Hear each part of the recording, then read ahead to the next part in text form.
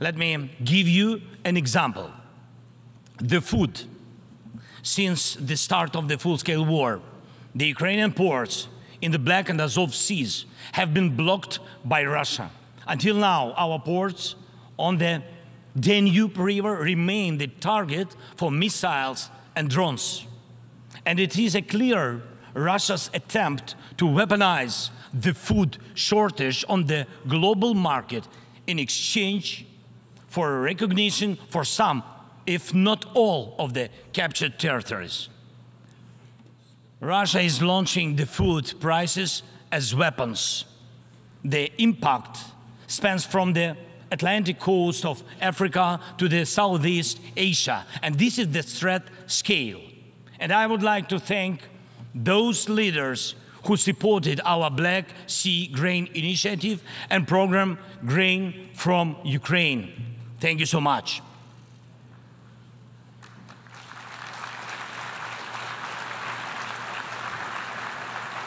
United, we made weapons turn back into food again. More than 45 nations saw how important it is to make Ukrainian food products available on the market, from Algeria to Spain to Indonesia and China. And even now, when Russia has undermined the Black Sea Grain Initiative, we are working to ensure food stability. And I hope that many of you will join us in these efforts. We launched a temporary sea export corridor from our ports, and we are working hard to preserve the land routes for grain exports. And it is alarming to see how some in Europe, some our friends in Europe, play out solidarity in political theater, making thriller from the grain. And they may seem to play their own role, but in fact, they are helping set the stage to a Moscow actor. Second, weaponization of energy. Many times the world has witnessed Russia using energy as a weapon. Kremlin weaponized oil and gas to weaken the leaders of other countries when they came to the Red Square. And now this threat is even greater. Russia is weaponizing nuclear energy. Not only it is spreading its unreliable nuclear power plant construction technologies, but it is also turning other countries' power plants into real dirty bombs. Look, please, what Russia did to our Zaporizhia power plant. Shelled it, occupied it, and now blackmails others with radiation leaks. Is there any sense to reduce nuclear weapons when Russia is weaponizing nuclear power plants? Scary question. The global security architecture offers no response or protection against such a treacherous radiation threat, and there is no accountability for radiation blackmailers so far. The third example is children. Children. Unfortunately, various terrorist groups abduct children to put pressure on their families and societies. But never before the mass kidnapping and deportation would become a part of the government policy. Not until now. We know the names of tens of thousands of children and have evidence on hundreds of thousands of others kidnapped by Russia in the occupied territories of Ukraine and later deported. The International Criminal Court issued arrest warrant for Putin for this crime. And we are trying to get children back home. But time goes by. What will happen with them? What will happen to them? Those children in Russia are taught to hate Ukraine, and all ties with their families are broken. And this is clearly a genocide. When hatred is weaponized against one nation, it never stops there. Each decade, Russia starts a new war. Parts of Moldova and Georgia remain occupied. Russia turned Syria into ruins. And if not Russia, the chemical weapons would have never been used there in Syria. Russia has almost swallowed Belarus. It is obviously threatening Kazakhstan and other Baltic states.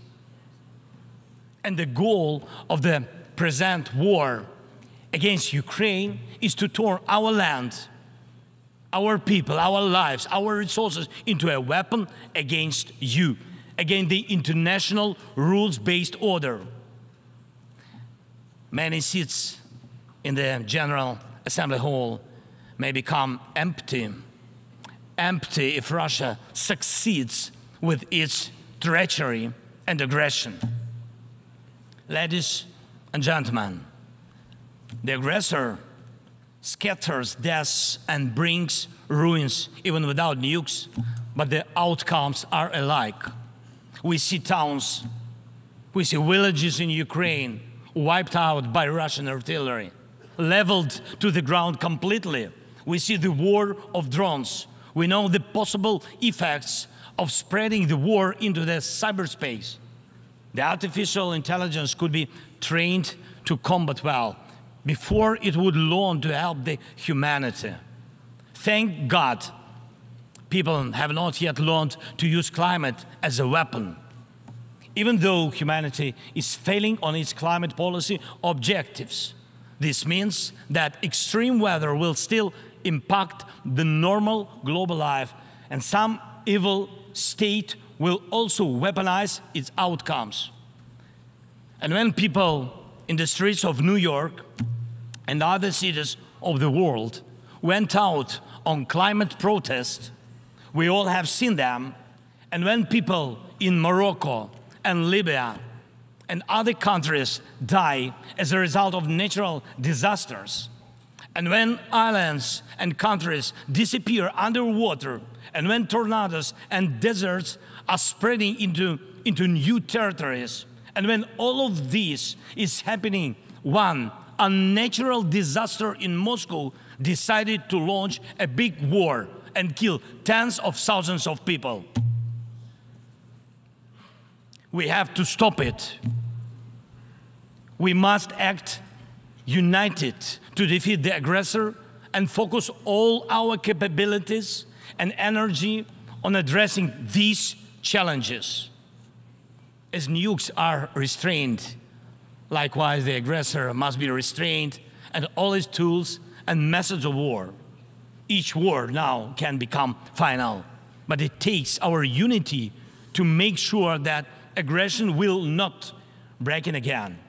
And it is not a dialogue between the so-called great powers somewhere behind the closed doors that can guarantee us all the new wars era, but open war of all nations for peace. Last year, I presented the outlines of the Ukrainian peace formula at the UN General Assembly. Later, in Indonesia, I presented the full formula, and over the past year, the peace formula became the basis to update the existing security architecture. Now we can bring back to life the UN Charter and guarantee the full power for the rules-based world order. And tomorrow, I will present the details at a special meeting of the UN Security Council. The main thing is that it is not only about Ukraine. More than 140 states and international organizations have supported the Ukrainian peace formula fully or in part. The Ukrainian peace formula is becoming global. Its points offer solutions and steps that will stop all forms of weaponization that Russia used against Ukraine and other countries and may be used by other aggressors. Look, for the first time in modern history, we have a real chance to end the aggression on the terms of the nation which was attacked. And this is a real chance for every nation to ensure that aggression against your state, if it happens, God forbid, will end, not because your land will be divided and you will be forced to submit to military or political pressure, but because your territory and sovereignty will be fully restored. We launched the format of meetings between national security advisors and diplomatic representatives. Important talks and consultations were held in Hiroshima, in Copenhagen, and in Jeddah on the implementation of the peace formula. And we are preparing a global peace summit. And please, I invite all of you who do not tolerate any aggression, to jointly prepare the summit. And I am aware of the attempts to make some shady dealings behind the scenes. Evil cannot be trusted.